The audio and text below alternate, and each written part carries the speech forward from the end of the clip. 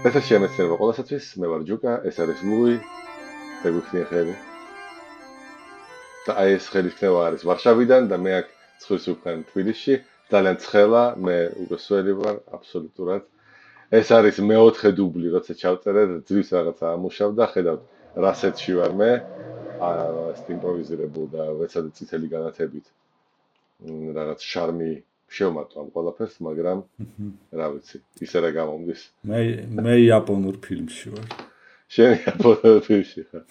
უბრალოდ იაპონური ფილმის სიზმარში ხარ. ალბათ.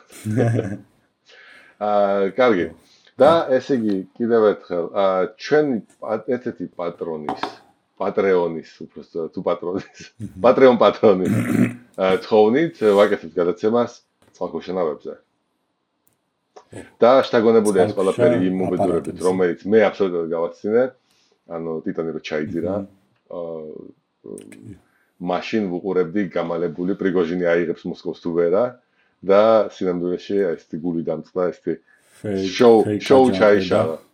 არა იყო ფეიქ აჯანყება, რაღაც თავის იმებს აკეთებდა. აი რა, აი ისინი მე მგონი სხვა დონეზე. ხო, 7 თვეები ჩამოვიდეს, ნუ 7 საერთო ხომალდი. ხო, მე რა ფეხებზე არ ერთ-ერთი უნიკალური რეპი, ხო, რომელიც მეორე ანა აქვს ან არა. და ხო, არა ფეიქია რა თქმა უნდა. მოგეთ რუსეთია და ხო და წყალქვეშა ნავები ცალკე საინტერესო სამყაროა და ლუიმ მოაწყო პატარა პრეზენტაცია, უბრალოდ გავიკეთა, იმიტომ რომ ამ წყალქვეშა ნავებზე კითხვის დროს პატარა კვლევა გამოვიდა, ესე გამოდის. მე არაფერი არ ვიცი წყალქვეშა ნავებზე, ამიტომ როგორც მსმენელი ისე ვიქნები განწყობილი და ლუი გისმენ. და ცუდ შეკითხვებს დაგისვა. თითო სლაიდზე 2-3 შეკითხვა მაინც. მოკლედ სანამ დავაშერებ სკრინს ის ძალიან ბევრია ამ თვითონ იმ ტიტანის ჩაძირვაზე, ძალიან ბევრი ფილმი გადაიღეს უკვე და შეგიძლიათ ნახოთ იქ, ძალიან დეტალურად არის ახსნილი. ამ პლასმასისგან გაკეთებული, კომპოზიტისგან გაკეთებული წყალქვეშა ნავის ყველა ხარვეზი არის გამოაშკარავებული. ეხლა მე დავაშერებ სკრინს. მაინც პლასმასის კომპოზიტისგან არის გაკეთებული, ეგ არ ვიცოდი. კი, ეს არ არის. ისა, აი მე მივალთ იქამდე და გზა. ანუ ტიტანის корпуსის არ იყო. არა, ხო. ტიტანიკის პონჩი ერქვა, ხო, ტიტანი, იმიტომ რომ ის ტიტანისგანაც კეთდება, რა თქმა უნდა, ძირთადად ტიტანისგან კეთდება ეს ჰერმეტული სფეროები, რომელსაც ვიხილავთ შემდეგში. მაგრამ ეს იყო რაღაც ჯიბე გამოფხეკილი ფირმა, რომელსაც ფული დაზოგეს თავის ჭკუაში. ნუ ბევრი კი არის, ანუ ფული ამოიღეს, საბოლოო ჯამში იმას ქნეს კატასტროფა გაინცადა. ასე ჩავერთვები მე.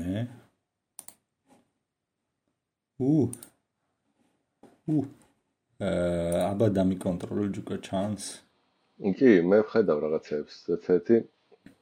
ხო, უიმე და F5-ს დააჭირე, გენაცვალე ჩემთან. ხო.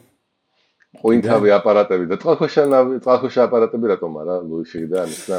ნუ იქიდან წყალქვეშა აპარატი არ არის, მარტო submersible, ანუ წყალქვეშა ბევრნაირი აპარატი შეიძლება იყოს უძრავი რაღაც აპარატი, შეიძლება იყოს ძალიან ბევრი რამეა წყალქვეშა, რასაც შეიძლება დაერქვას აპარატი და ეს არის მყვინთავი, ანუ ის რომელიც აკეთებს მყვინთავს, ანუ submerges ვინც აკეთებს, ის არის submersible, ანუ ის მყვინთავს ერთ ადგილას დაახლოებით, ჩადის ქვემოთ და მაგაშია მაგის ფუნქცია მაგ აპარატის.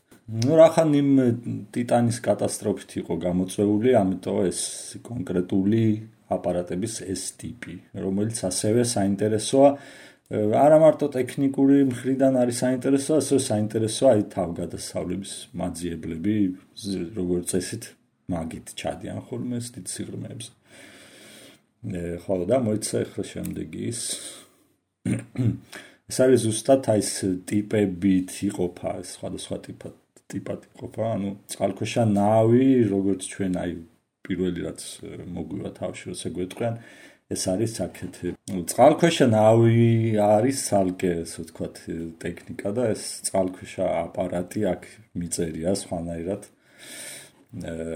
ან წყალქვეშა ნავი ეს არის სამხედრო ხომალდი, ეს არის გემი, რომელიც დაცურავს წყალქვეშ უბრალოდ, ანუ ტრადიციულად წყალქვეშა ნავი უბრალოდ გემი იყო, რომელსაც შეეძლო ჩაეყვინთა რამოდენიმე 1-2 საათით ჩაეყვინთა 100 მეტრის სიღრმეზე, ზოგს 10 მეტრის სიღრმეზე, ანუ ძალიან ისეთი იყო ადრე დაუხვეწავი და ეხლა ატომური ძრავები აქვთ, ძალიან მძლავრი ბატარეები აქვთ და შეუძლია არც ამოვიდეს და წყალქვეშა ნავი, ისე არის მოწყობილი, რომ კორპუსის შიგნით არის ეკიპაჟი და ამიტომ ხელი, ესე ვთქვათ, წნევის მხრივ არის შეზღუდული, სამაგეროდ გემის შესაძლებლობები აქვს სიჩქარის მხრივ და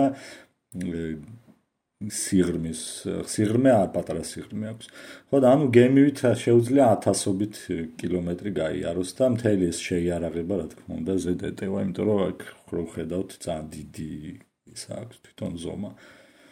ხო, რაც შეეხება მყვინთავ აპარატებს, ეს არის საშუალოდ უფრო მცირე ზომის არის, მაგრამ ზოგი წყალქვეშა ნავი არის ზოგ აპარატზე, ზოგ ბატისკაფზე პატარა, რა თქმა უნდა. ხო და ეს როგორც წესი ერთ ადგილში, ანუ გემიდან უბრალოდ ჩაუშვებენ მან წყალში, ხანდახან კაბელითაც კი არის გემთან მიმაგრებული მუდმივად და მას უშვებენ უბრალოდ რაღაც დიდ სიღრმეზე და იქ შეუძლია გადაადგილება რამოდენიმე 1-2 კილომეტრი საათში სიჩქარით უბრალოდ ერთ ადგილზე ეს დაცოცავს და სამაგეროდ მაგის პლუსი არის ის, რომ შეგიძლია გააკეთო ფაქტიურად უსასრულო წნევას რო გაუძლოს. ანუ აქ ეკიპაჟი არის ამ პატარა სფეროში, დაბლა რო აქვს ამას. ხო, სფეროს დიამეტრი არის 1.5 მეტრი. და ეს დანარჩენი არის ბალასტი, ბენზინის ცისტერნები, რაღაც ტვირთი და ეს პროჟექტორები და ეგეთი რაღაცები. და აქვს ძალიან დაბალი სიჩქარე, ავტონომიურობა აქვს შეზღუდული კიდე, როგორც წესი შეუძლია 10-ობით საათი გაატაროს წყლის ქვეშ, თქვათ 20-დან 90 საათამდე. და სურათზე არის გამოსახული, ეს არის ერთ-ერთი პირველი სერიოზული ბატისკაფი ტრიესტი 1958 წელს შექმნეს ის და ის 60-იანების ბოლოს ჩავიდა დედამიწის ყველაზე ღრმა ადგილას, მარიანის ღრმულში ჩავიდა პირველად ეს ხომალდი. ხო, ეხლა შემდეგ იმაზე. აქ არის ძალიან ვიკიპედიიდან ყველაზე სასაცილო ისტორიული ნიმუშები იმის ბატისკაფის, ბატისფერის და ესეთი. მაინც სასაცილოა, რომ ერთი ტიკჭორის როგორ დაცურავენ ასირიელები, ხო, მე მგონი? ხო, ანუ ის ტიტველი იმით რომ არის ჩახტილი და ის ეს რამდენად ეს ბერავს და ზედმიცურავს თუ აქ იმიდან ტიკიდან სუნთქავს თუ და მიცურავს, ეგ გაუგებარია.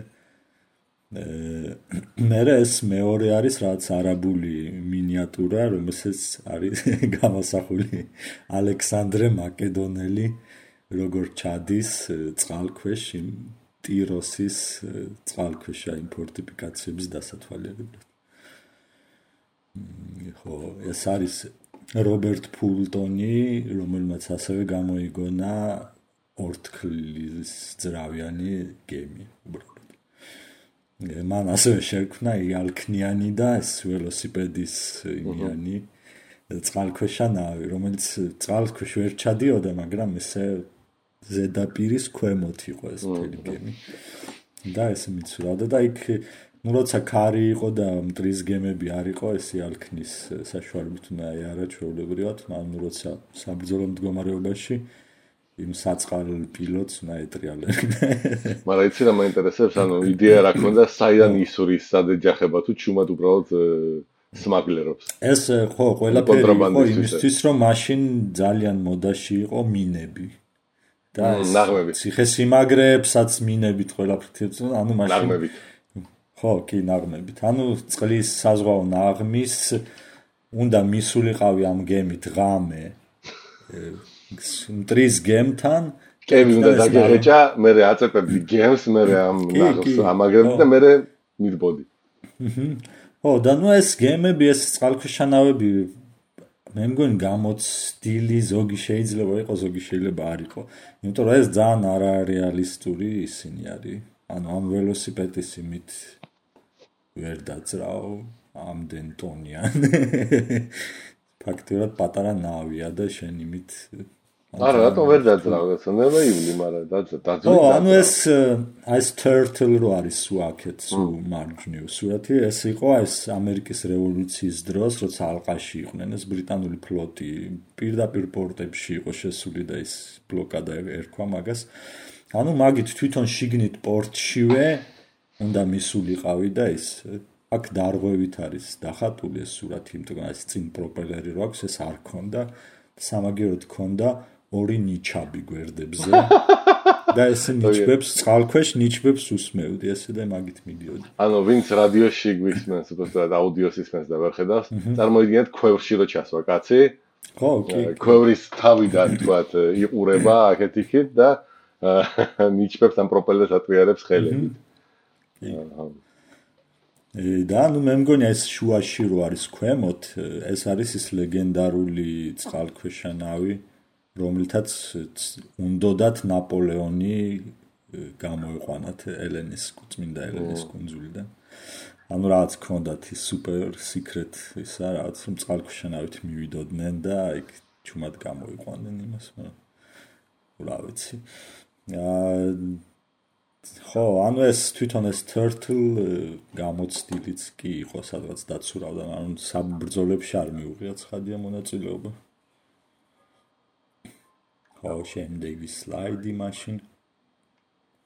და ეს არის პირველი რეალური წყალქვეშანავი, რომელიც მართალია 100% სკალაში არ იყო აშენებული, მაგრამ იყო აშენებული საკმაოდ დიდი მისი მოდელი, რომელსაც ცდიდნენ და ნუ ეს არის ძალიან ადრეული პერიოდი, რომ დავაკვირდეთ 1863 წელი. არანაირ რაღაც ელექტრულ ძრავებზე მე მგონი აქ არ არის ლაპარაკი, ყველაფერი მუშაობს შეკუმშულ ჰაერზე. ანუ აქ წინ ანუ რეაქტიული წყალქვეშანავი გამოდის რამე. კი, ანუ ეს არ არის წყალქვეშანავი, ეს plongeur, არის მყვინთავი, ანუ ეს მიცურავს ზედაპირზე და იმ ბრძოლის დროს ჩადის წყალქვეშ, რომ მე ვნახავთ სხვა ნიმუშებს ესეთ ტექნიკის.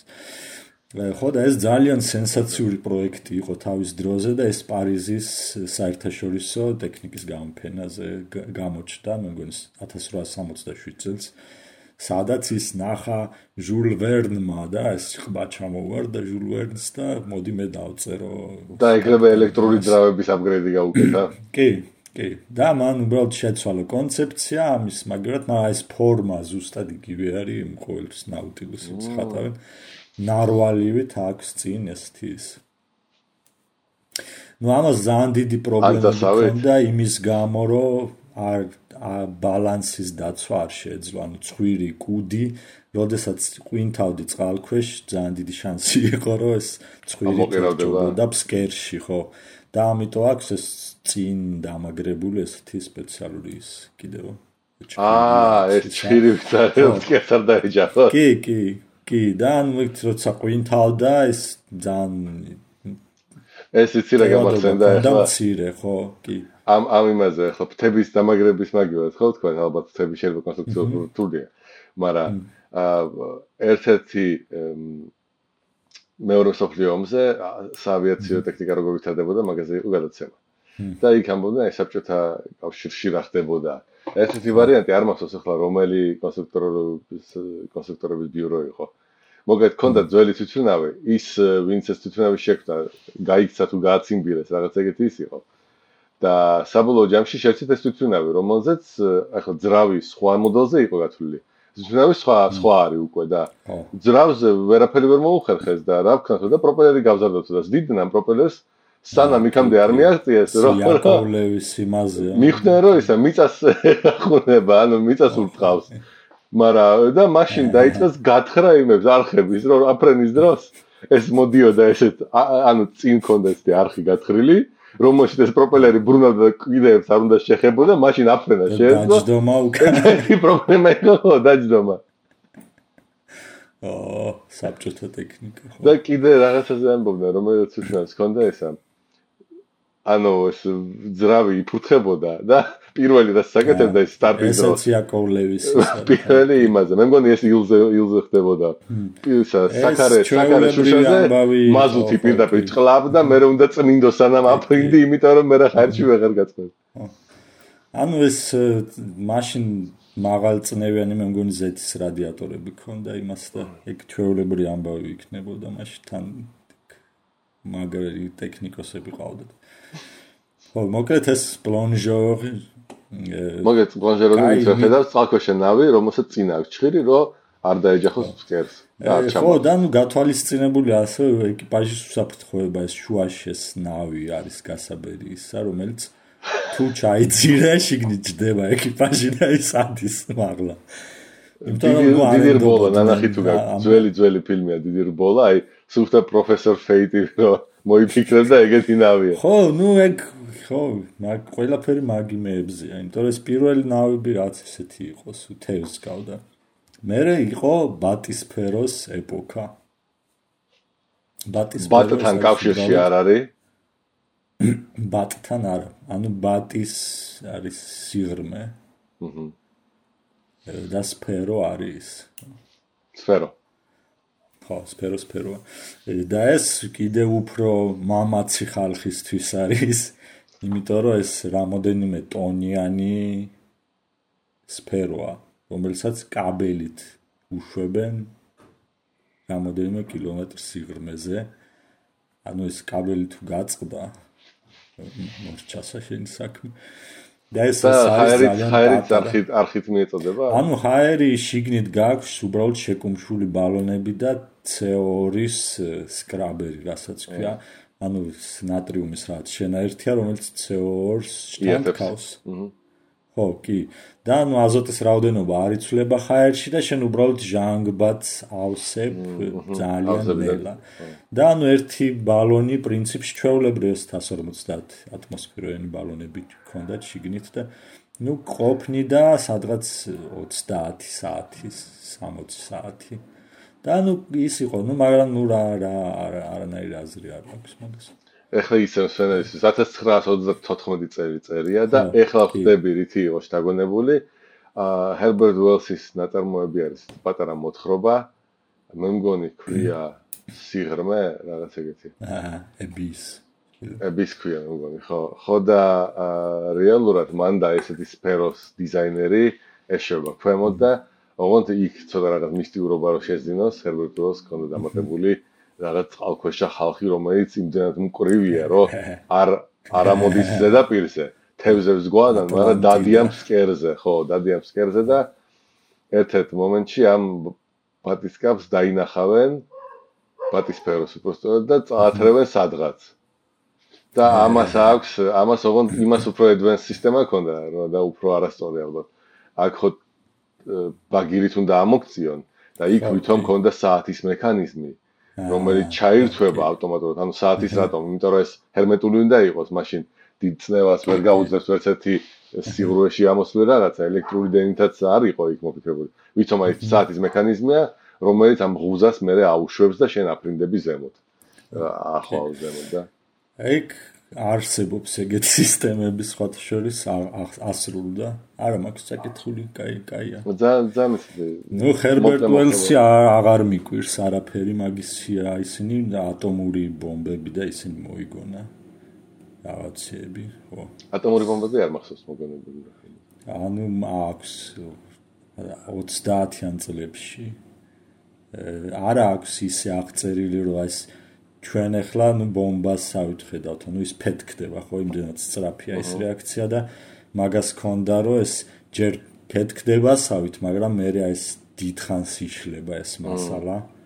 და ეს მთელი ტერიტორია, რაც სადაც ეს დაილექა, მე არის უბრალოდ ვულკანივით ესეთი რაღაც. ხო, შესაძლოა სერბეთოს ქიმიური იარაღი აქვს მოფიქრებული. სოფლიო, ანუ მაიცადე რა ქვია, სამყაროების ომი რო არის, აი War of the World. მან მარსის მკვიდრები, როცა 1-2 არტილერიით გაანადგარებენ ერთ ამ სამფეხა შეჯავშნულ რაღაც მანქანას. დაიწყებენ რაღაცეების სროლას და მერე მიხდება ხალხი, ეს მყვინთავი გაზია და უბრალოდ აღჭობენ артиллериო იმას მიახლოებით მაინც, სადაც შეიძლება დამალო ზარბაზანი ყველაფერს უტყავენ, მერე ქიმიური იარაღს და ანადგურებენ. აი ეგ არის. ო ლაზერები და რაღაცები. ლაზერები აქ ხო. Sherlock Holmes-ზე ადრე ალბათ იქ წიგნი დაწერილი. ანტიგრავიტაციაც აქვს მოგონილი, მაგრამ ეს ჯერ ვერ აღმოაჩინეთ. ხო, მალე. უბრალოდ ანტიგრავიტაცია არა, იქ ძალიან ჭკვიანურად აქვს. ვითომ რაღაც ეკრანს მოიფიქრებს, რომ გრავიტაციისგან ეკრანირებას აკეთებს სრულს და მაგის ხარჯზე დაფრინავს.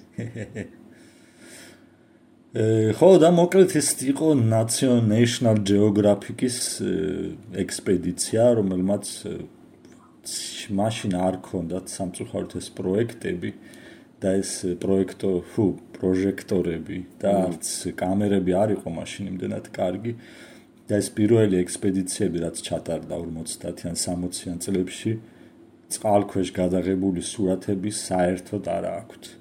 აბა უბრალოდ აკვირდებოდნენ თვალით? კი, ანუ ჩადიოდნენ რაღაცებს იღებდნენ, ნიმუშებს იღებდნენ იმ ქვების რაღაც იმების და ძირითადად ზომავდნენ იმას წნევას, ტემპერატურას, სხვადასხვა იმებს რაღაც. ანუ ეს ყველაფერი მზადდებოდა იმისთვის, აი როგორ მოვახდინოთ წყალქვეშა ინფრასტრუქტურის, მაგალითად აი სატელეგრაფო კაბელები უკვე მაშინ იყო წყალქვეშ ატლანტის ოკეანეში გაყვანილი. როგორ გავაკეთოთ აი მაგის ყველაფერს მოვლა, ობსერვაცია და ესეთი რაღაცები.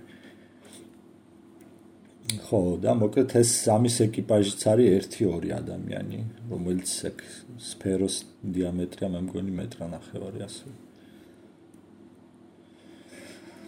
და ეს არის თვითონ ის ტრიესტი თავიდან რომელიც იყო და აი უფრო კარგად ჩანს შიგნით რა ხდება. ანუ ეს თელი აპარატურა. უიმე ხო. ხო. ეს არის ითვლება ბატისკაფებს შორის არ არის პატარა. უფრო პატარაც იქნება მე შემდეგში. საკმაოდ საინტერესოა. ხო, და 60 ანუ მაგათ ძალიან ბევრი აღმოჩენა გააკეთეს, ბევრგან იყვნენ, ბევრი წყალქვეშა იმეს და ის ჩელენჯერის ღრმული რომ არის მარიანის ღრმულის ყველაზე ღრმა წერტილი პირველად ესენი ჩავიდნენ. და მოკლედ ამის მოქმედების პრინციპი არის ძალიან საინტერესო, იმიტომ რომ ეს არის წყალქვეშა დირიჟაბლივით არის. ანუ აქ ჩემი მაუსი ჩანს? კი. ხო, ანუ ამ სფეროს ვხედავთ აქეთ მარჯვენა სურათზე. ეს არის ტიტანის სფერო, რომელშიც არის ეს აპარატურა უბრალოდ. მაგის ზემოთ არის დიდი აუზი, რომელშიც არის ბენზინის რაღაცნაირ სახეობა. მე მგონი უფრო მეტად გამოხდილი ერთ-ერთი მსუბუქი ბენზინის სახეობა არის, რომელიც არის წყალზე მსუბუქი, მაგრამ კუმშვადობა არ აქვს ისეთი, იმიტომ რომ შენ 10 კილომეტრზე არის მარიანას ღრმული. ანუ 10 კილომეტრზე ჰაერის ცისტერნები, რომელსაც ჩვეულებრივი წყალქვეშანავი ხო, მოგასაგებია. ანუ იმხელა წნევის დაგენერირება შეუძლებელია და შენ მაშინ საფრთხე იქნება, რომ შენ რაღაც სიღრმემდე ჩახვალ, სანამ შენი ტუმბოები კიდევ ამოქტუმბავენ იქიდან წყალქვეშიდან, მაგრამ შენ თუ იმას გადასცდები, შენ ბატისკაფი ჩაიძირება კატასტროფულად. და ეს უკონტროლო კუშაში ამის კონსტრუქციაში ყველაფერი არის გაკეთებული, აი რომ გამოირიცხოს თეორიულადაც ესეთი საშუალება. ანუ ეს ბენზინით არის პირველ რიგში საავსე, რომ ჩაყვინთო, შენ შეგიძლია ცოტა ბენზინი გამოუშვა და შეუშვა წყალი. მაგრამ ეს რა თქმა უნდა, მე ვეღარ შეავსებ ამ ცურავების მარაგს. ხო და მე როგორ ადვიოდნენ ზემოთ? მე ესენი აქვს დაბლეს ცილინდრული. ბალასტია. რაღაცები, ეს არის ბალასტი, რომელიც კიდია გარეთ და რომელსაც უჭირავს ელექტრომაგნიტებს უჭირავს.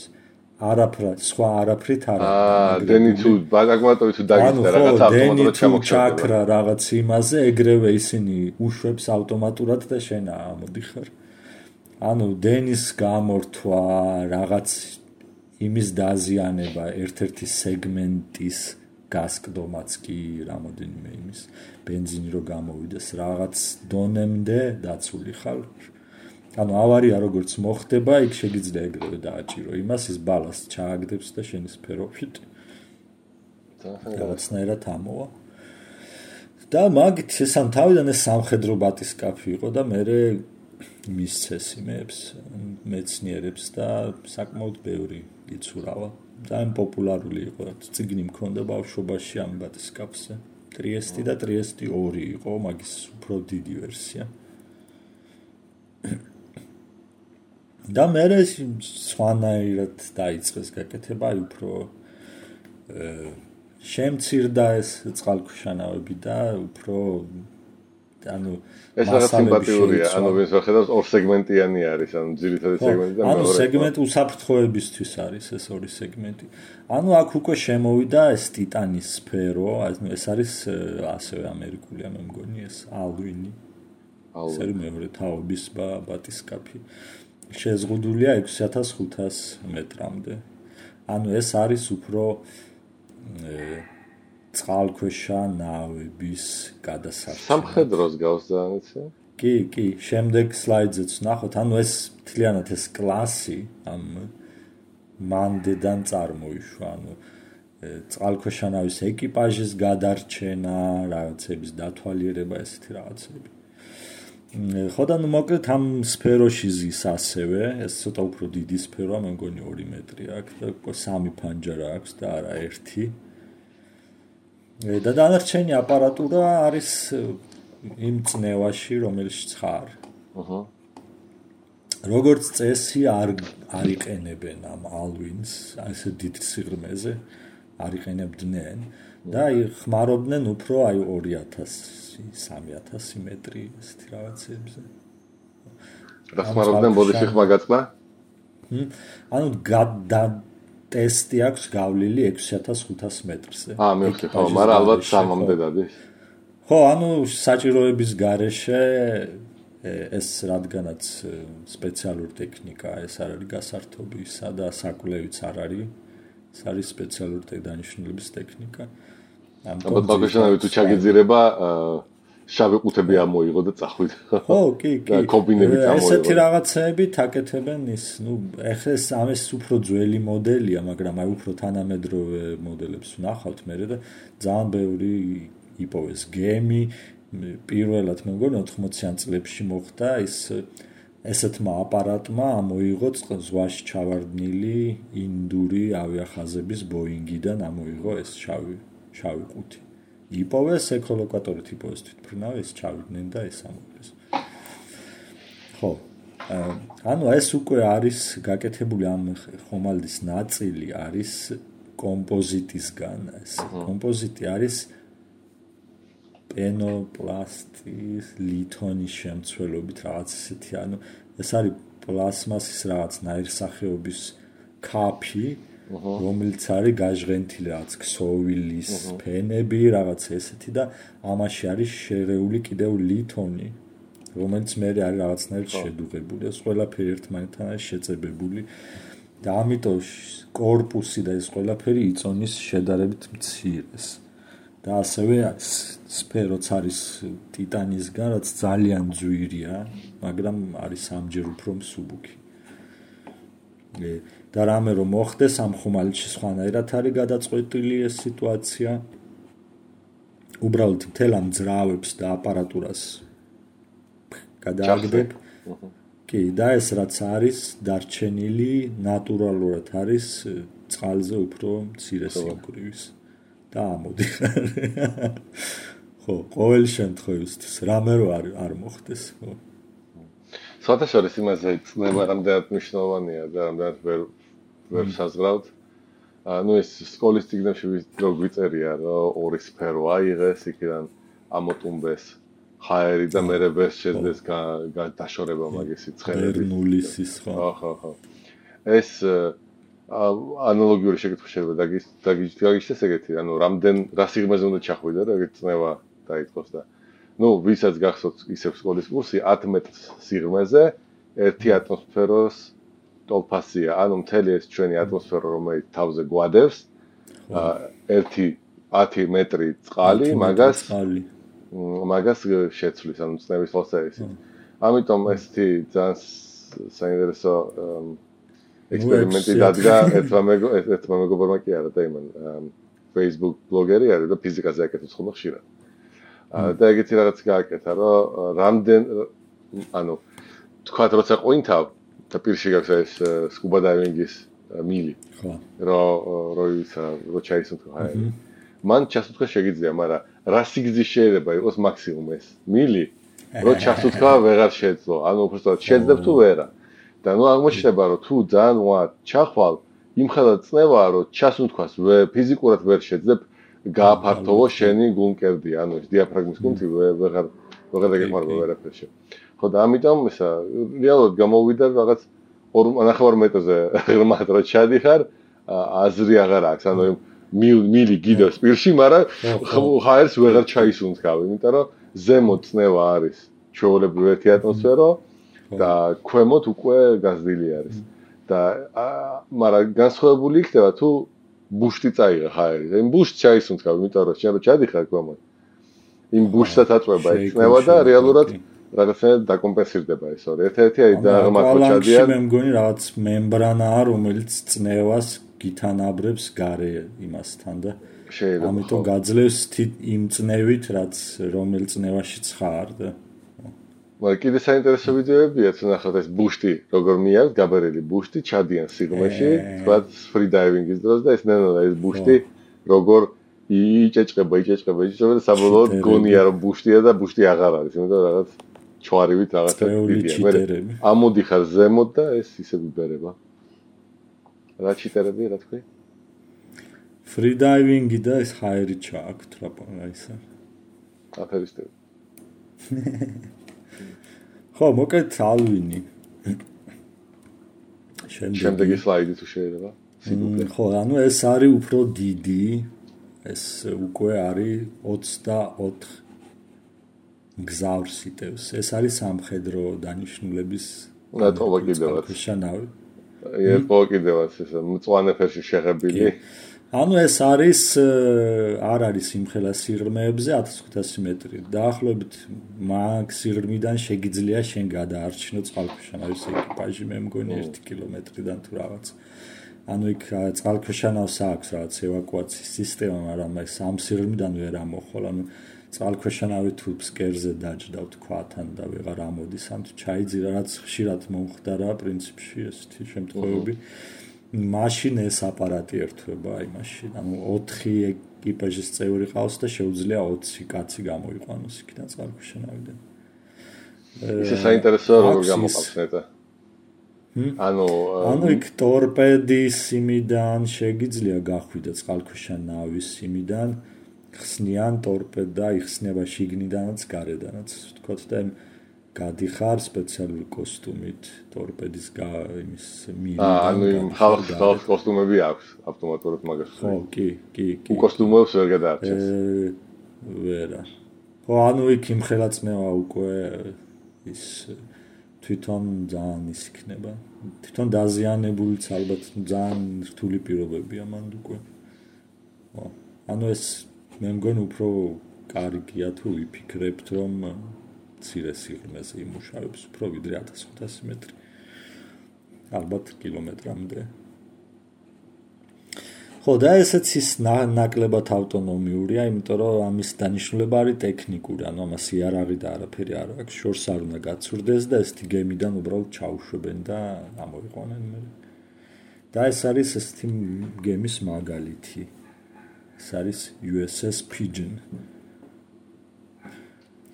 მას აქვს ძალიან ბევრი შესაძლებლობა დაახლოებით ესეთი ამ ტიტანსაც ეძებდნენ ესეთი ხომალდები იყვნენ რაიონში და ანუ მას აქვს სონარები, მას აქვს სკანირების საშუალება, ფსკერის სკანირების საშუალება ამ სონარის დასაჯდომი ვერტფრენის სონარის ისინი რომ გაიტანოს შორს უფრო და იქიდან რომ რაც ისინი მოისმინო თუ ხო არ აკაკუნებენ იმაზე და აქვს შეუძლია ამ საბმერსიბლის ჩასაშვებად აქვს ამწე რომელსაც უბრალოდ იმით ჩაუშვებს და უკანვე შეიძლება მიიღო ანუ მთელი მცურავი ბაზაა ესეთი და ნუ ალბათ სავარაუდოდ ეს კატასტროფა რო იყო ანუ 1-2 დღე ხმები იყო გავრცელებული რომ იქ ვიღაც წყალქვეშ კაკუნი გაიგეს ვითო რაღაც კედელსაც არ იყო და ნუ სამხედროები უბრალოდ არ ამხელდნენ ეს მთელი ეს პერიოდი მაგრამ თავიდანვე პირველი მომენტიდან მე თქვეს რომ წყალქვეშა სისტემებმა აკუსტიკურმა სისტემებმა რაც იყენებს სამხედრო ისა ალბათ ამერიკული ანუ დააფიქსირეს ეს იმპლოზია უკვე თავიდანვე ნუ უბრალოდ სანამ იპოვიდნენ ცხადია ეს ცალსახად ვერ იტყვი რა რისი აფეთქება იყო ხო ისე უბრალოდ ცნობისთვის ანუ ეს წინა ხომალდი რომელიც 10 კილომეტრ-ნახევარზე ჩადიოდა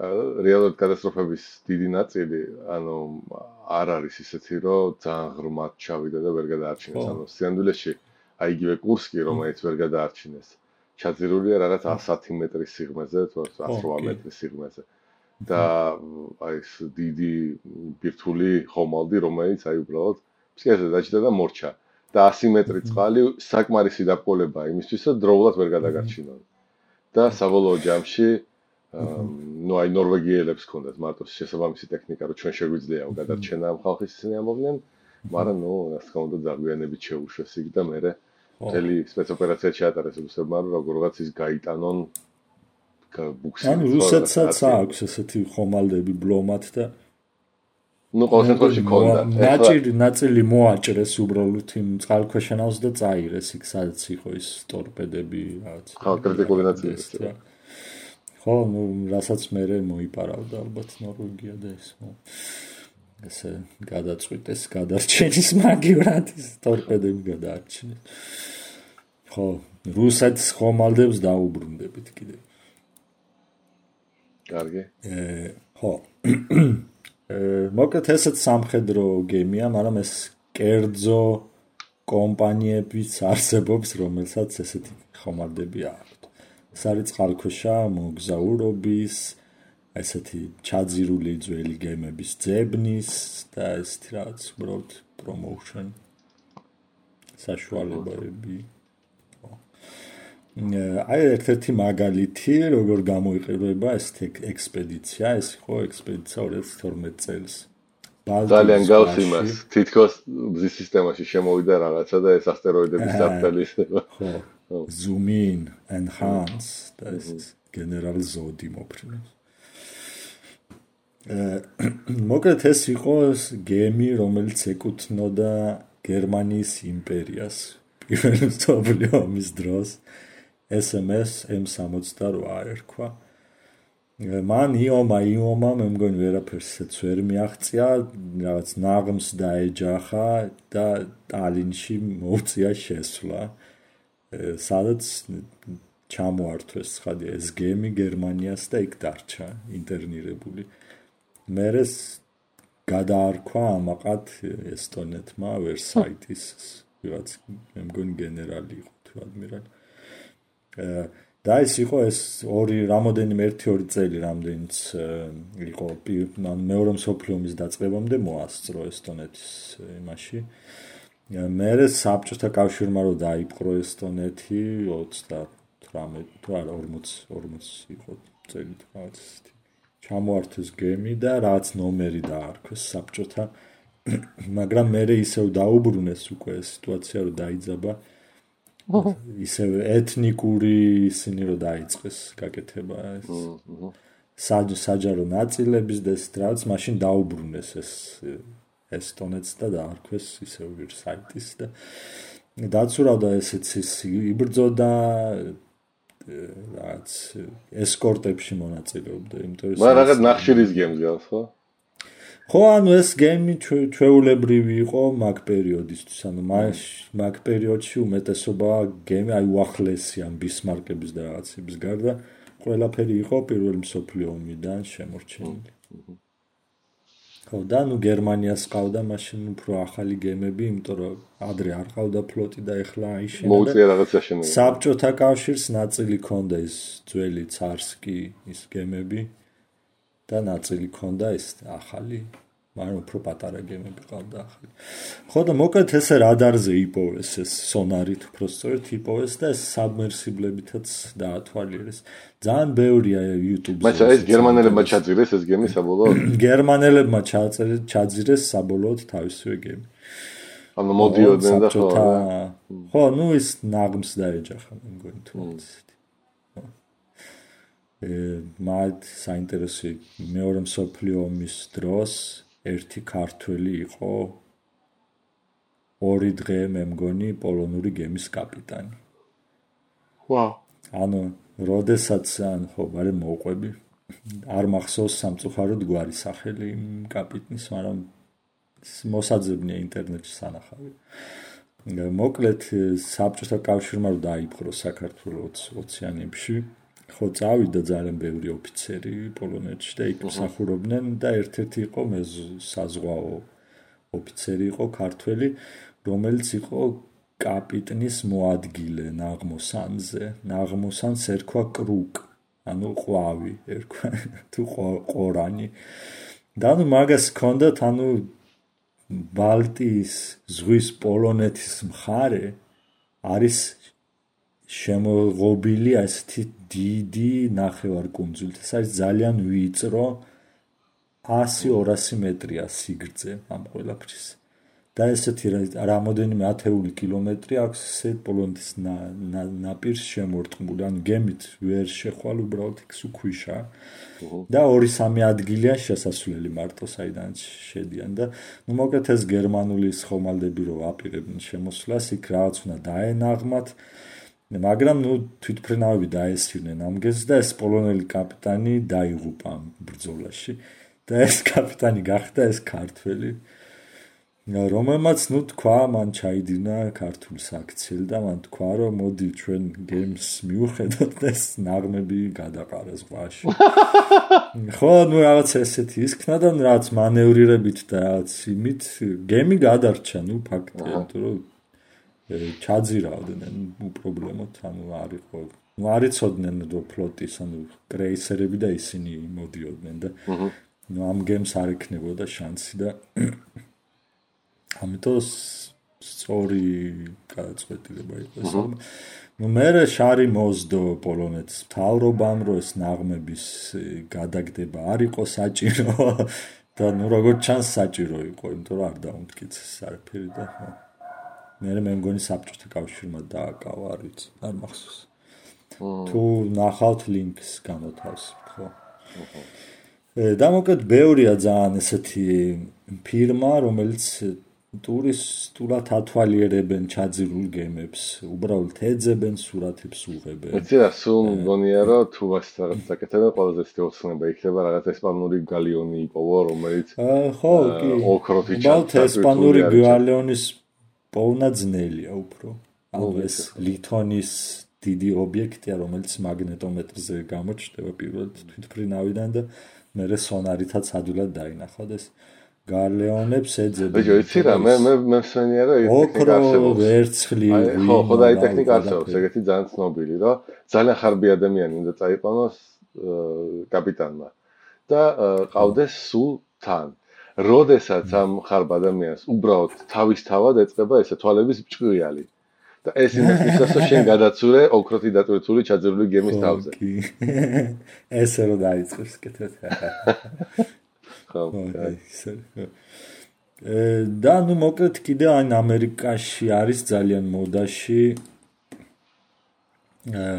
წყნარ ოკეანეში ბევრი ჩაძირული ხომალდი არის და როგორც წესი რაღაც საზოგადოებრივ ხარჯზე ხდება ეს საზოგადოებრივი ფულის აგროვების ხარჯზე და ეს მაგალითად იყო შემთხვევა, რომ ამ გემთან ერთად გარდაცვლილი დაღუპული ერთ-ერთი მეზღვაურის ოჯახის წევრები ჩავიდნენ ამ წყალქვეშა აპარატით იქ და დადეს რაღაც ის მემორიალური დაფა იქ იმაზე ამ ჩაძირულ გემზე.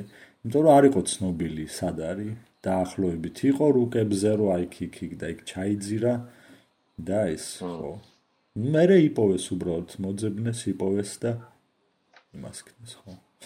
ნუ აქ დათვალიერება ალბათ კერძო პირებისთვის ნაკლებად უფრო შეზღუდულია, იმიტომ რომ ეს მთელი ნაღმები, იარაღი, ყველაფერი ზედ არის. რა თქმა უნდა და ნელ-ნელა იშლება. აი ტიტანიკი პოპულარულია და ხშირად ჩადიან იქ და ყოველი შემდეგი ექსპედიცია უყურებს იმ ადგილებს, როგორ ნელ-ნელა ილპება ის და ხო. მე მეგონა როგორ დაიღუპა წინა ექსპედიცია და რაღაც ყოველი შემდეგი მაგას ეძებს მე. არა, ხო, შეიძლება, მაგრამ რეალურად ძალიან ძნელია. ანუ ღია ოკეანეში ზუსტად იმ წერტილის მოძებნა იქნება ძალიან ძნელი. კაი, შემდეგი და აქ არის სხვადასხვა ისინი, ესეთი ცნობილი შედარებით რაც არის აპარატები. იაპონური შინკაი, ხო, ეს არის ჩინური, რომელიც არ დავაწერე სახელი და ჯაოლონ თუ რაღაც. ის დროშა შენ გადახაზე? ხო. მირორის, ხო.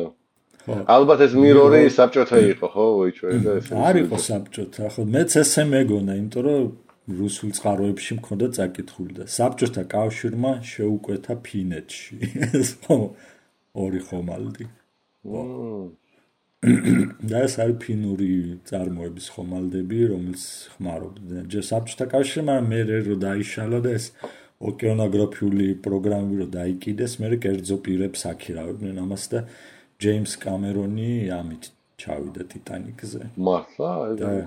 კი, მირორით ჩავიდა ტიტანიკზე და იქ გადაიღო რაღაცები და მე ეს დოკუმენტი ტური ფილმი გამოუშვეს The Abyss. და ხო, მოკლედ იქ ტიტანიკის წყალქვეშა გადაღებების ხათაშორის უყვარს ამბობენ, რა. იმაში მარიანის მუსიკი იყო შემდეგ იქნება კიდე ერთი პროექტი ამ იმის. და ეს ყველაფერი არის საკვლევი ტექნიკური ისინი. და აი ზვიგენს როგავს ეს რა არის? ეს არის ორი ბოლო არის რეკრეაციული სამარიაჟო ხომალდები სპეციალურად. ხო, ეს არის რომანტიული ისა, ორადგილიანი რომანტიკ გემი, რომელიც ცის აქ უკანაც mermaid ისინი აქვს დახატული. და ეს არის ზვიგენის ფორმის რაღაც ჩქაროსნული ის არის კატერია სინამდვილეში, რომელსაც შეუძლია ჩაყვინთოს ცოტა. ხო.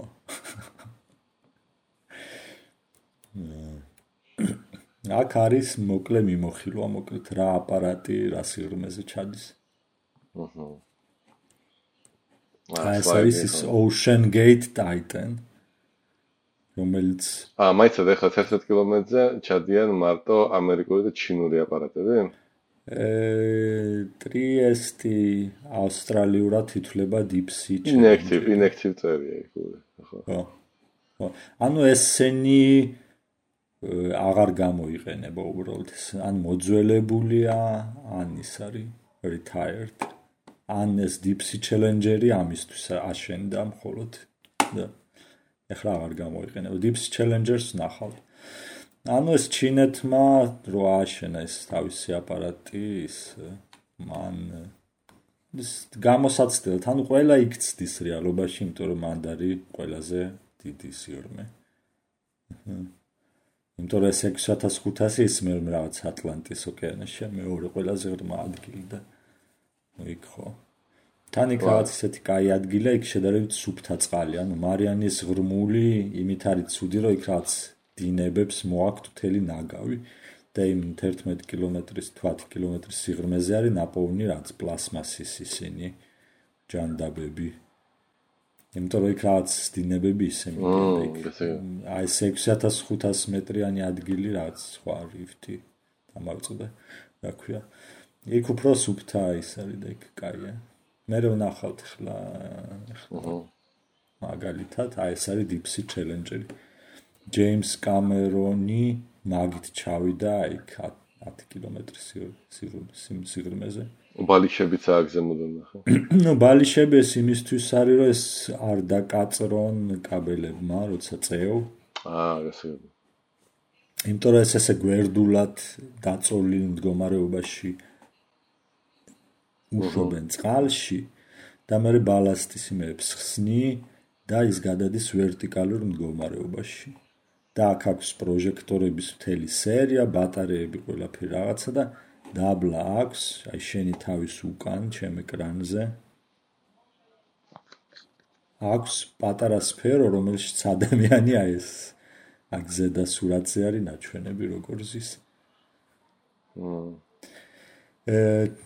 მაგ სიღრმეზე ჩასვლას დაჭირდა 2 საათი, მე მგონი დაახლოებით.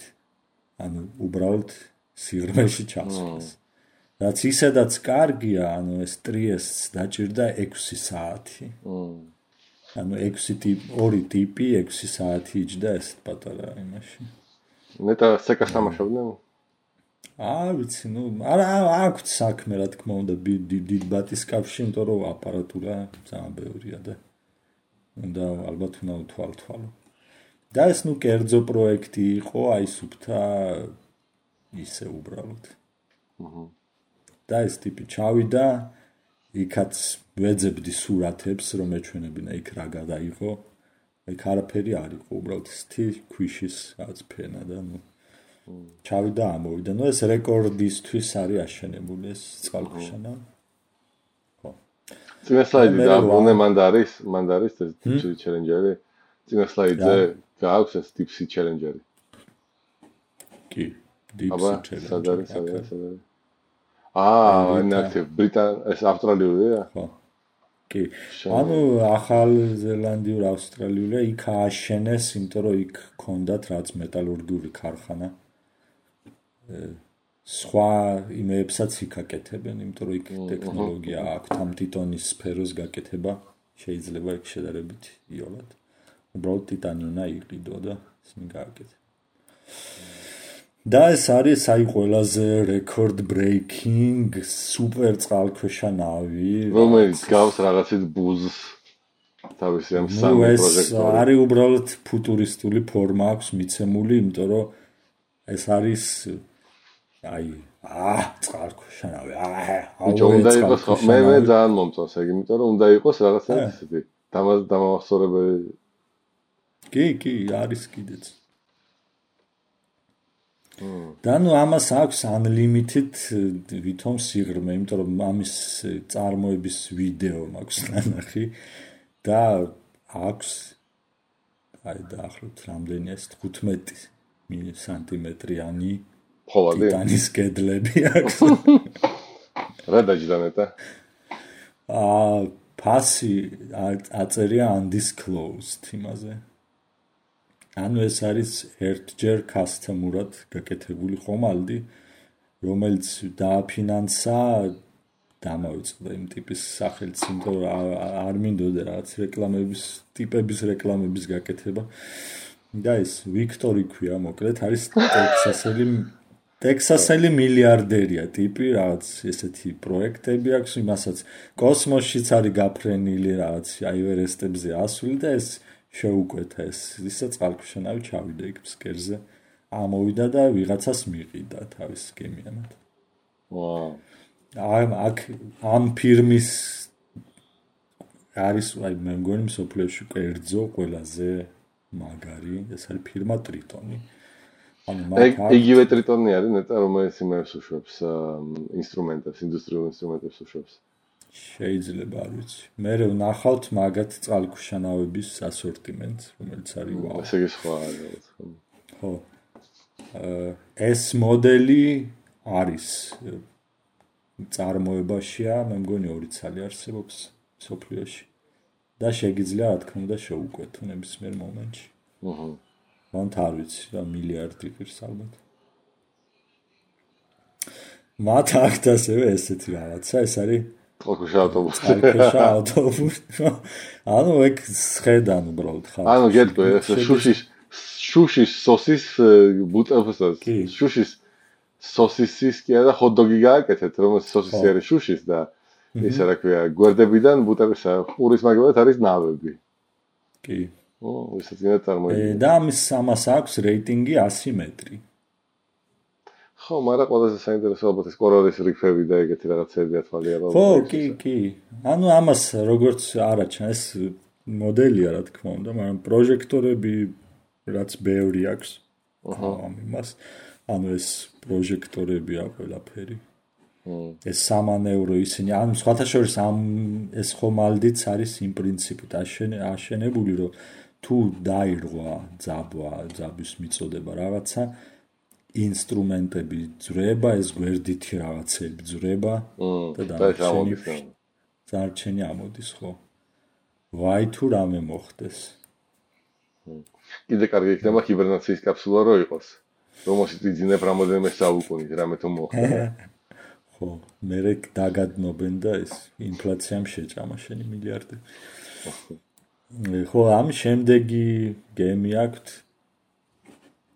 ესეთი ასევე რომანტიული ისინი, ეს არის საექსკურსიო რაღაც ესეთი. ეცი რა, ეგ რაღაც ისეთი ძალიან პურიტანული რომანტიკაა, იმიტომ რომ სად არის საწოლი, რომელიც არის ბატისკაფში დამაგებული.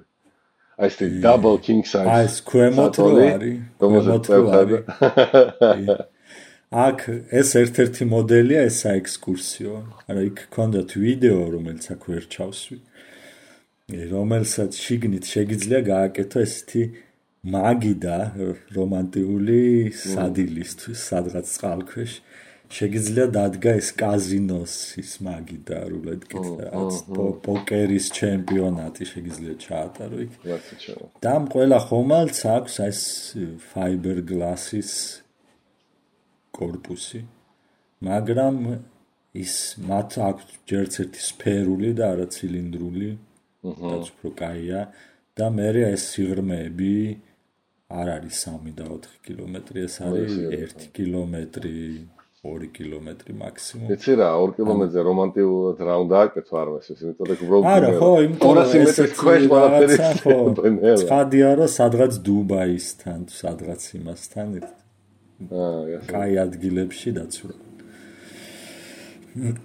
და რა თქმა უნდა, იმ ტრიტონის იმ ყველაზე მაგარ იმას მოყვება აქსესუარად გემი. ოკეი. ანუ ეს იმ თეთრის წყალქვეშა ნავი იყო, რომ თავიდან ეს გემი არის მაგის მომსახურების ის pressure drop ქვია. გასაგებია. ხო. და ანუ ეს ემსახურება მთლიანად მთელ ამ შენ ექსპედიციას. და სულ წყალში არის ჩაშვებული ეს ტრიტონი თუ დებენ ხოლმე? არა, აქედან ამ ეს ჩაშვების მომენტშია. ანუ შენ უშვებ მას წყალში, სანამ კიდევ დაცურავს ეკიპაჟი ჯდება შიგნით და იხურება ეგრევე. ეს ძალიან მნიშვნელოვანი ის არის, იმიტომ რომ არაერთი ბატისკაფი ჩაიძირა მასე, ეკიპაჟი იყო შიგნით, ღია ლუკების ში ჩავიდა წყალი. ტალღა იყო. ხო, ამიტომ მე მგონი ესეთი მიღებული წესია ეს წყალქვეშა ტექნიკაზე, როდესაც ზედაპირზეა და ეკიპაჟი არის შიგნით, არ ხურავენ მე მგონი იმებს. იმიტომ რომ მაშინ მოასწრებ გამოსვლას. და თუ დახურულ ლუკებით თუ იქნება და ჩაიძირა, მაშინ და არ ხარ მზად ჩაშვებისთვის. რაც არა ანტიინტუიციურ რაღაც საკეთებენ, თქოს მე უფრო საფრთხოა, მაგრამ უფრო უსაფრთხოა. თორე სამ წყალქვეშნავი ჩაიძირება, ანუ მოასწრებ ლუკიდან გასვლას. ხო, და ეს ტრიტონი ქვია ცხადი აქ იმ ფონტმა გაადიდა. გააფუჭა ტრიტონი, ტრიტინებს. ხო. და ეს არის მთელი რიგი უაზრო ისინი აქვთ პოზერ წყალქვეშა ნავები. ესეთი პროფესიონალ აქვთ იმაზე მითითებული საიტზე, მაგრამ რამდენი პროფესიონალი არ ვიცი ეს, თორე აშკარად რაც cool ის არის. ძალიან ბევრია ეგეთი personal მე მგონი submersible რაღაც ისეთი.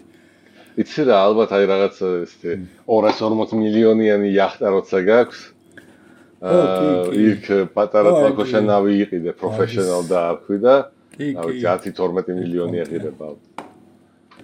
ეს საოცრება რა არის ახლა სულადეში. ეს საოცრება არის კოლუმბიური ნარკოწყალქვეშა. ნარკობარონების მარინა? კი. ანუ ესეთი ხომალდები არის მე მგონი ძალიან ბევრი აღმოჩენილი ასობით არა, მაგრამ ათობით კი. ვაიმე, ეხლა ვერ დავიფიცები რომ ვიქტორ, ანუ ბუტი რო ყავდა ეს დიდი ისა იარაღის პირველი. მე მგონი მაგის დაჭერაზე იყო მთელი ის გაკეთებული Discovery Channel-ის ფილმი. გაცურდა თუ რაღაც ეს. არა, მე სხვა ისტორიას ყვები ყოველ შემთხვევაში. შეიძლება ბუტი არის, რაღაც სხვა იყო რა. და მოგეც სპეცოპერაცია იყო FBI-ის, უკვე ყველაფერი გაიგეს, აი ყველაფერი იცოდნენ, უკვე დასაჭერად საკმარისი პორტფოლიო ჰქონდათ შეგროვილი და ბოლო რაღაცა რაც გვინდოდა გვეკითხავ, ხო ალბათ ბუტი არის, ალბათ ზოგადად სხვა იყო რა. ბოლო რაც გვინდოდა გვეკითხავ ეს რუსულ მაფიის იმაზეო რა. აი სადამდე შეიძლება აი გავიდეს ეს თავზე ხელაღებულობა და დაიწყეს კითხვა რომ წყალქვეშა ნავთობის ყიდვა გვინდაო რა ატომურისო რა. კი. როცა ვითომ ანუ ესე იგი FBI-ის აგენტები უკავშირდებიან ამათ, ეუბნებიან რომ ნარკოტიკის ვაჭრობა უნდა, ნარკოტიკი და ჭირდებათ ატომურის წყალქვეშა ნავი და ბიჭო რამდენად ვიყიდითო. და არის რაღაც 80-იანები და ნუ მაცადეთ რამდენიმე დღეო. და რამდენიმე დღეში რეკავს ეს და ნუ ესეთი ფიქრობენ რომ ჯერ ხო გაუკვირდათ რომ ეს ეგრევე უარი არ უთხრა რა. ლოშარი. ცოტა ხანში ისაა რა, ესა ვიპოვეო ერთი კაპიტანიო რა და ერთი შეკითხვა შემოგითვალოთო, რაკეტები თუ რაკეტების გარეშე გინდათო და ეს არის ანეკდოტა. მამჯერა რომ შეიძლება 90-იანებში არ გამიკვირდება და იქ ესენი ყვებოდნენ ეგეთ რაღაცას რომ საბჭოთა ეს სისტემა ისეთი იყო და ალბათ ახლა რუსული ეგეთია რომ გენერლის და კაპიტნის საკუთრება არის ფაქტობრივად ეს ჯარისკაცები და ხან იქ რაღაც აგარაკს ააშენებინებს და თუ ეტყვის რომ იცი რა აქედან იქეთ უნდა გაცურო რაღაცას ანუ იმ გამანადგურებლებით რომ მიქონდათ იმ რა დოლარიანი ჩემოდნები პეტერბურგში თუ სადღაც მოსკოვში და ამ დიპლომატიურ რაღაც იმის საიდუმლო საბუთები ვითომ უნდა გადაეტანათ იქ გერმანიაში თუ სადღაც და იმ ჩემოდანში არალეგალურად თავისი მაყუთი დაქონდა იმ პარტიული მას. ხო და მოკლედ ეს წყალქვეშანავები ძალიან მაგარია ზოგი, იმიტომ რომ კოლუმბიიდან ჩასულან ესპანეთში. ვაკეთ. წარმოიდგინე. ხო. ეს არ არის თუ წყალქვეშანავი, ეს არის ზედაპირთან ახლოს. აი როგორც პირველი ისენიო, ხო, ანუ რო არ ჩანდეს ალბათ. კი. obvious რო არ ჩანდეს. მე მოგვიანებით კიდე ერთს ნახავთ. კაი გადახება. მაგრამ კოლუმბიელებს აუშენებიათ ნამდვილი წყალქვეშანავები და უყიდიათ ნამდვილი წყალქვეშანავები. უპოვიათ ფლორიდაში, მე მგონი უბრალოდ იქ სადღაც ჭაობში ბებში შესული და დროებით მიპარკებული წყალქვეშანავი, რომელიც შეეძლო სადღაც 100 მეტრზე ჩასვლა. ღმერთად შემოა. ანუ სრულუფლებიანი წყალქვეშანავი იყო უკვე. ნუ წარმომიდგენია რამდენი ფული აქვს. მთელი არმიები თუ აქვს ტანკები და ისინი თვითფრინავები წყალქვეშანავს ვერ იმასწავენ.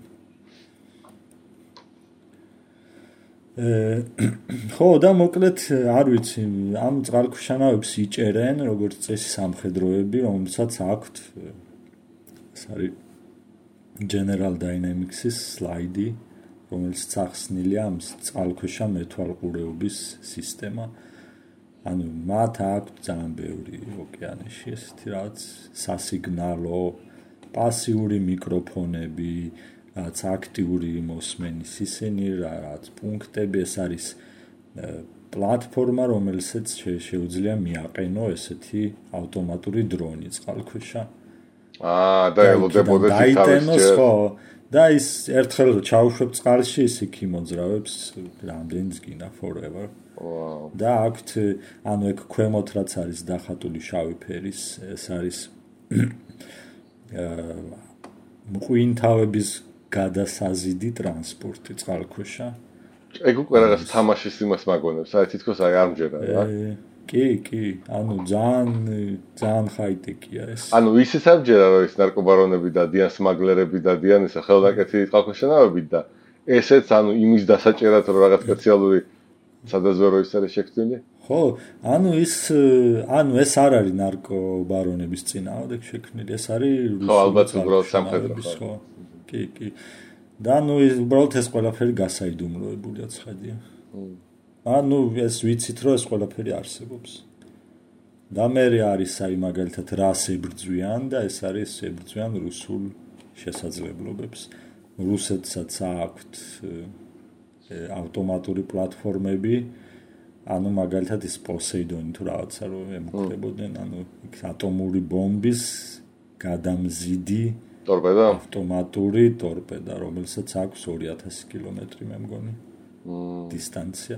ანუ სადღაც ზღვაში გემიდან ჩაუშვებ და ის შევადით პორტში, რაღაც სან-ფრანცისკოში და თელ ამ სან-ფრანცისკოს ნახევარს იმას წაიღებ. ნუ ეგ თუ მივა. თუ ნავიგაცია არ არის. კი. ანუ ეს მეოთხე ნემოს გავს და ნიმორო. ხო, კი, ანუ ეს არის ტექნიკურ ფერებში გაფერადებული ის. ეს არის კაბელების დასათვალიერებლად რაღაც ის. ეს არის ჩვეულებრივი წყალქვეშანავი, რომელიც აქვს ფსკერზე, ამას ქვია seabed warfare, ხო. ანუ ფსკერზე ნაღმების დაწყობის, რაც აპარატურის დადების, ამას სჭირდება სპეციალური აპარატურა, იმიტომ რომ ფსკერი არის ძალიან სახიფათო წყალქვეშანავისთვის. ხო, გასაგებია. იმიტომ რომ შედარებით თხელი კედლები აქვს და ძალიან დიდი მასა აქვს და იმიტომ რომ მცირე დაჯახებაც კი ფსკერთან და არ შეუძლია, ანუ ძველ გემის მსგავს წყალქვეშანავს შეეძლო ფსკერზე დაჯდომა და თანამედროვე უკვე არ. არსებობს მინი წყალქვეშანავები, რომელიც არის ძალიან პატარა, იმას შეტევა რავი რა, 5 კაცი დაახლოებით. იცი რა, მინი ნავები კი, მაგრამ აი კარგი იქნებოდა რომ ყოფილიყოს ნანონავები. არის ნანონავები. ეს არის ნანონავი, რომელიც არის ნუ რა ვიცი, ეს პატარა გენერატორები რო არის იმის ხელა დაახლოებით. არსებობს დაახლოებით მუშტის ხელა წყალქვეშა დრონები. და დანიშნულება რა არის მაგათი? წყალქვეშ აკვალანგი თუ არ გაქვს ცურო არიცი ჩემსავით და გინდა გადაიღო იმ კორალების სურათები, ნავიდან ჩააგდებ წყალში, კამერის ეკრანზე უყურებ, კამერები აქვს 4K და HD და ამ ყველა ტურისტულ გემს, ამ ჩელენჯერსაც, ტრიტონსაც და იმებსაც ყველას აქვს ძალიან მეგა განათება და მეგა კამერები. ეს არ ამგონია კაი იყოს, იმიტომ რომ იმ ფაუნისთვის რაც იქ არსებობს წყალქვეშ, ალბათ ეს პროჟექტორები საშინელება არ ვიცი. და ეს მორიგი საშინელება, ასევე რუსეთის მოფიქრებული რაღაცა ყავთ გაწვრთნილი ვეშაპი. იცი რა, მთელი ის იყო, ყოველ შემთხვევაში ჭორის დონეზე. ჭორის დონეზე სევასტოპოლის ბაზაზე, ანუ და აფხაზეთში ატრენინგებდნენ ამებს, დელფინებს. ხო, ის დელფინების ბაზა ცნობილია ის, მაგრამ რავი, მე მეგონა რომ ეს რაღაც მაიმუნებს რო ასწავლებდნენ. იცი რა, ეს მაგით აშინებდნენ და იცი რა ამბობდნენ, რომ აი ამის გამო მყვინთავები და ვერსანტები ვერაზოს ვერ შევდნენ სევასტოპოლში და პირიმში და ეს ამბები და აი კერჩის ხიდს როცა დაეჯახა ორი submersible დრონი, მან მივხვდი რომ ბულშიტია და არ მუშაობს. ხო, ანუ დელფინი რას გაიგებს იმ ხმაურში და იმაში. არა, ერთია, მაგრამ მე მგონი ისიც, ანუ იმ წვრთნასაც мотиваცია უნდა მწნელის, რომ მაგანეს ფული პირდაპირ კი არ ჭამოს, რაღაცაც აკეთოს თან. თუ იცი, ძალიან ძველი ანეკდოტი იყო. იმაზე რომ როგორც ყოველთვის ანეკდოტში სამი კაცია და შეუშვებენ და ძალიან ბევრ ფულს პირდებიან ან სიკვდილით ემუქრებიან რომ ისა მოგეთო ასწავლეო მაიმუნს ლაპარაკიო რა. ხო. და აი საჭმელი შეუზღუდავი და ესე და ხო და ნუ აი რა თქმა უნდა ერთ კაცი არის ანუ ძალიან გამხდარი ეს მაიმუნი სუქანი აშკარად აჭმევს, მაგრამ ნუ არაფერს არ ლაპარაკობს რა. მეორეზე ორივე კარგად ნაჭამი არის, მაგრამ არც ერთმა ისე და მესამეში კაცი გაზულუნქებული, უბრალოდ ასკდება კანი, მაიმუნი გაჩვიკინებული და ესეთი როგორც კი შემოვლენ ეს ამბოზიცით რა. მე ყველაფერი ისე ვაკეთებ, როგორც საჭირო არის, მაგრამ უეჭველიო ძალიან შტერი და დებილი მაიმუნი შემხვდაო რა. ამის წავდედი არ არისო და უცბად ეს მაიმუნი წამოხდება ფეხზე და დედას გეფიცებით გატყუებს.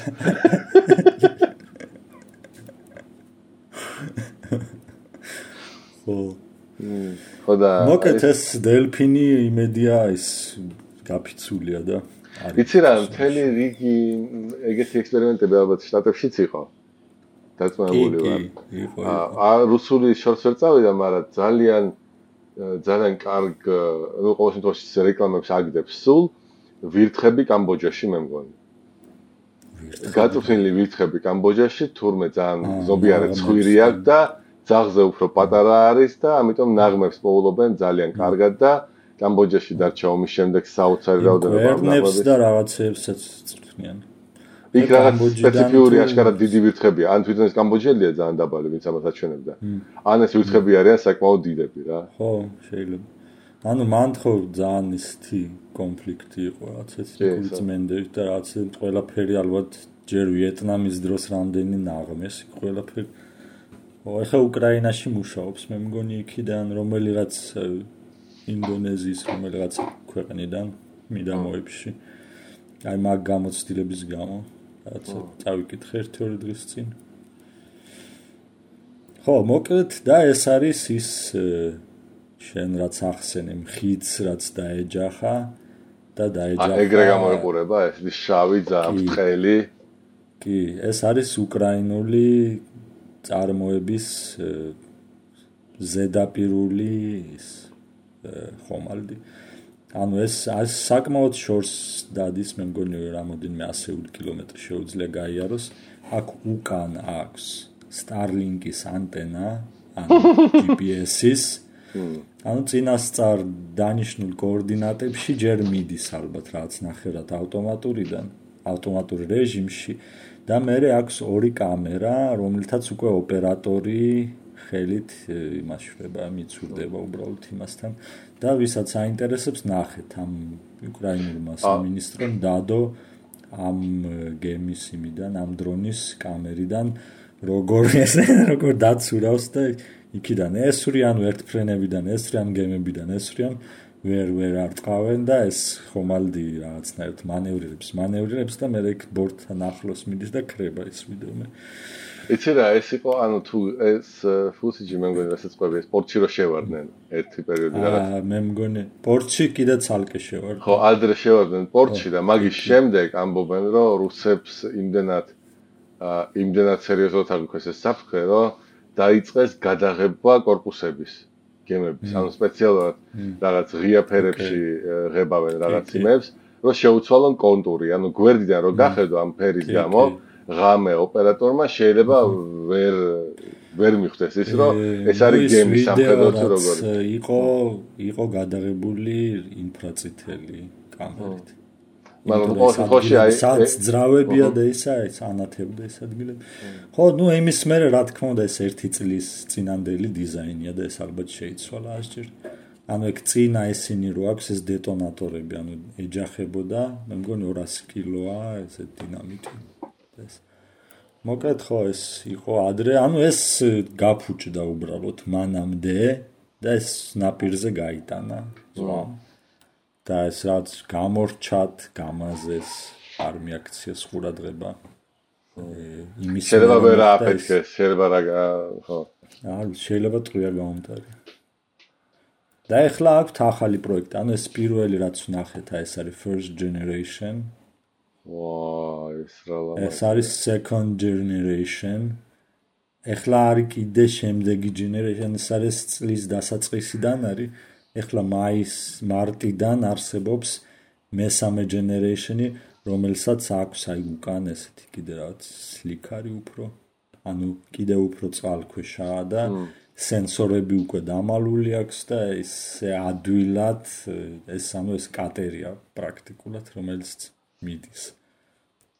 ეს არის მე მგონი ირანმა შექმნა სამხედრო კატერების მთელი ფლოტი ვთქვათ ამერიკული რაღაც სამხედრო გემები რომ მივიდნენ ნაპირებთან ესეთი ბრბო უნდა შეესიოს ამ პატარა გემების რამოდენიმე ათეული გემი უნდა შეესიოს ერთ გემს და ეს უკრაინაც ხლა ამას აკეთებს რომ მათ აქვთ პროექტი გააკეთონ 100 დრონი რო იყოს იმაში ფლოტში ანუ როგორც კი მოვა რამე კუზნეცოვი მოცურდება ეს მთელი ეს 100 დრონი შეესევა და ერთიც რომ მოხდეს უკვე ის არის იცი რა მაინტერესებს ეს მესამე პატარა ჩანს მასშტაბში არის თუ უბრალოდ დაპატარავებულია სურათზე რო ჩანდეს ერთად პატარა არის იმიტომ რომ ეს არის ტორპედა ავტომატური ესეც არის შექმნილი ეს არის ბრიტანეთთან ერთად შექმნილი ეს უფრო სერიოზული პროექტია ანუ ეს არის წყალქვეშა გლაიდერი ეგრეთ წოდებული ანუ მას უფრო რაღაც მაღალი სიჩქარე აქვს და ფრთებით შეუძლია წყალქვეშ ჩავიდეს და ეს მარტო სენსორი და საკომუნიკაციო ანტენა შეუძლია ამოყოს გარეთ და ეს პრაქტიკულად იქნება დაუნახავი და არსებობს კიდევ უფრო ამის გაუმჯობესებული ვერსია TLK-400 რომელიც არის ძალიან დიდი ტორპედის ფორმის უბრალოდ არის ავტომატური ტორპედა რომელიცაც 200 მილი აქვს მე მგონი ანუ ოდესიდან თეორიულად შეგიძლია გაუშვა იქ სადაც ყირიმის მიდამოებში მოპარპაშე გემების წინააღმდეგ და ამასთან დაკავშირებით ამ მასალებს რო ეძებდი ვიყავი u24.gov.ua/naval drones ეს არის fundraiser-ის გვერდი არის u24.gov.ua ანუ მათ არის ყველა ტიპის რას ეხლა ამ მომენტში გროვდება ფული რაზე მანდ არის ძალიან ბევრი პროექტი ანუ იქ ცნობილი სპორტსმენები Kickstarter-ი აღონ სამხედროებისთვის გამოდის სამხედრო ტექნიკისთვის სამხედროები უმცირესობაში არიან მათ ძირთადად არის მაგალითად სპორტსმენები და ეს ცნობილი ხალხი აგროვებს თავისი წარმოშობის ქალაქის აღსადგენად ფულს და იქ საავადმყოფოს ანუ ეს მარკ ჰამილი ამს ლუკ სკაივოკერის ეს აგროვებს დრონების ფულს დასაზვერი დრონების ფულს კამერონიც მე მგონი ნოლანი აგროვებს რაღაცების იმის ფულს და ის ასტრონავტი რო არის კელი სკოტ კელი ერთ წელი რო იყო კოსმოსში გაგროვებს სასწრაფო დახმარების მანქანების საკითხულს და თითოს ეს დრონი ღირს 250,000 თუ ეს რომელი დრონია ეს პირველი თუ ბოლო თუ ეხლა კიდე რაღაც ახალია ნუ რომელსაც უშვებენ ეხლა ანუ ეს იქნება second and third generation ეს ამ დრონები კი ანუ ეს თვითონ კუსტარულად რასაც ნუ კუსტარულად რა ნახევრად სერიულია ეს წარმოება ანუ ეს რაც ხელით რაც კეთდება ანუ მიზანია აშენდეს 100 დრონიანი მუდმივად მოქმედი ეს ფლოტი და მაშინ იქნება შედარებით ეფექტური. ეხლა უკვე მე რომ მკითხო ეფექტურია, იმიტომ რომ გემები თითქმის აღარ გამოდიან, რუსული გემები გარეთ. ხო, კი, იმიტომ რომ ეს ხომალდები რაც არსებობს ეს ანუ მოსკვა რო ჩაუძირეს, ხო, მას შემდეგ არის ძალიან ძველი და ეს გემი ესეთი პატარა ობიექტის წინააღმდეგ ტყვიაფრქვევებს ესვრის თუ რა უსიზავს.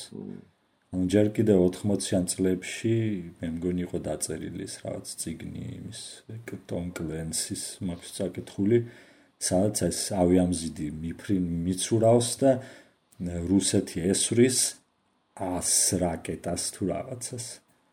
და ის ჩამოაგდებს რა თქმა უნდა 1, 2, 3, 4 საათს ბევრს ჩამოაგდებს, მაგრამ ნახევარი მაინც მოხვდება და ანუ ეს არის პრინციპი, ანუ ეს არის გაფანტული საფრთხე. Swarm და გააგზავნო. ხო, კი, უნდა მიასვორმო და დააზერგრაშო. ნუ პრინციპში ჩვენ მეგონი მაგას ადრე გაკეთებული ეს ბისმარკი რომელიც შენახსენე. ბისმარკია ის გემი, კრეისერი. რომელიც ააშენა ჰიტლერმა 2 წელი ააშენა ტირპიცი და ბისმარკი. და ის ჩაძირეს პრინციპში ფლოტის ყველა სხვა კრეისერები ჩაძირა მე მგონი ამან. ნუ ვისაც აი ხუთს როცა შეხვდა, ეს ყველაზე დიდი კრეისერი რაღაც 17 წუთში ჩაძირა თუ 12 წუთში. და ჩაიძირა თვითონ იმის გამო, რომ ესა თვითმფრინავების ისეთი გუნდი შეესია და ერთ-ერთმა გააკვა იმას საჭეში და მორჩა. დამთავრდა ბისმარკის ისტორია. ხო. ანუ რა ვიცი, მაგ დროს შეიძლება ეგ უფრო პრესტიჟის პროექტი იყო. იმიტომ ჯერ პირველი მსოფლიო ომის დროს მოიგონეს ეს ნაღმოსნების ფლოტილიები. ცალკე იყო ეს ნაღმოსნების რამოდენიმე ათეული და ეგ ტაქტიკა ქონდა ზუსტად ეს ბევრი ეს პატარა გემი შეესეოდა იმებს, ამ ტორპედებს ჩაუყრიდნენ ეს იაპონელებმა 1905 წელს იმეთ ცუსიმას ბრძოლებში და იმებში. მანამდე იქ პირდაპირ პორტში არანაირი ბრძოლა არც მომხდარა, ზუსტად ესევე მთელი ეს პატარა ნავების, ნუ ეს გემია სრულუფლებიანი ნაღმოსანი, მაგრამ უფრო გაცილებით პატარაა ვიდრე ჩვეულებრივის და ნუ მიბომბეს უბრალოდ იმდენი ტორპედა ჩააგდეს, იმდენი ეს გემი იმდენი შეესია, რომ ვერაფერს ვერ იზამ. ხო და მოკლედ თუ დააფინანსებ მთლიანი დრონის გამოშვებას, შეგიძლია სახელი დაარქვე კიდე. 250,000 დოლარი თუ გადარიცხე, დაარქვევ რა ვიცი. ყვაჭი. ონთის წერტილიანი ითი კვაჭი. ეგ არის დასასრული მიუახლოვდა ხო ჩვენის. ამას დავტოვებ რომ. იცი რა გათიშე და ჩვენი კამერები დააბრუნა. კარგით, აი ესეთი იყო ჩვენი გადაცემა, რომელიც მომზადდა ლუი სუპერშელებზე. ჩვენ კიდე გვაქვს გასარჩევი ფილმები და სალაპარაკო მზის პატარებზე, მაგრამ ალბათ ჯობია ეს გადაცემა გავხლიჩოთ ახლა და დაგემშვიდობოთ და გვისმინეთ, თუ ეს გადაცემა არ მოგეწონათ. სხვა გადაცემები მოისმინეთ, ძალიან ბევრი გვაქვს უკვე. და თუ მოგეწონათ, აუცილებლად დაგვალაიქეთ, დააშერეთ, გააზიარეთ, კომენტარი დაგვიწერეთ, საჯარო კომენტარები ყველაზე კარგია, როგორც წესი, იმიტომ რომ რაღაც აქტიურობას აჩენს ხოლმე სანაცვლოდ და კარგით, დაგემშვიდობებით და დიდი მადლობა ლუის კიდევ ერთხელ. დიდი მადლობა შენ ჯუკა.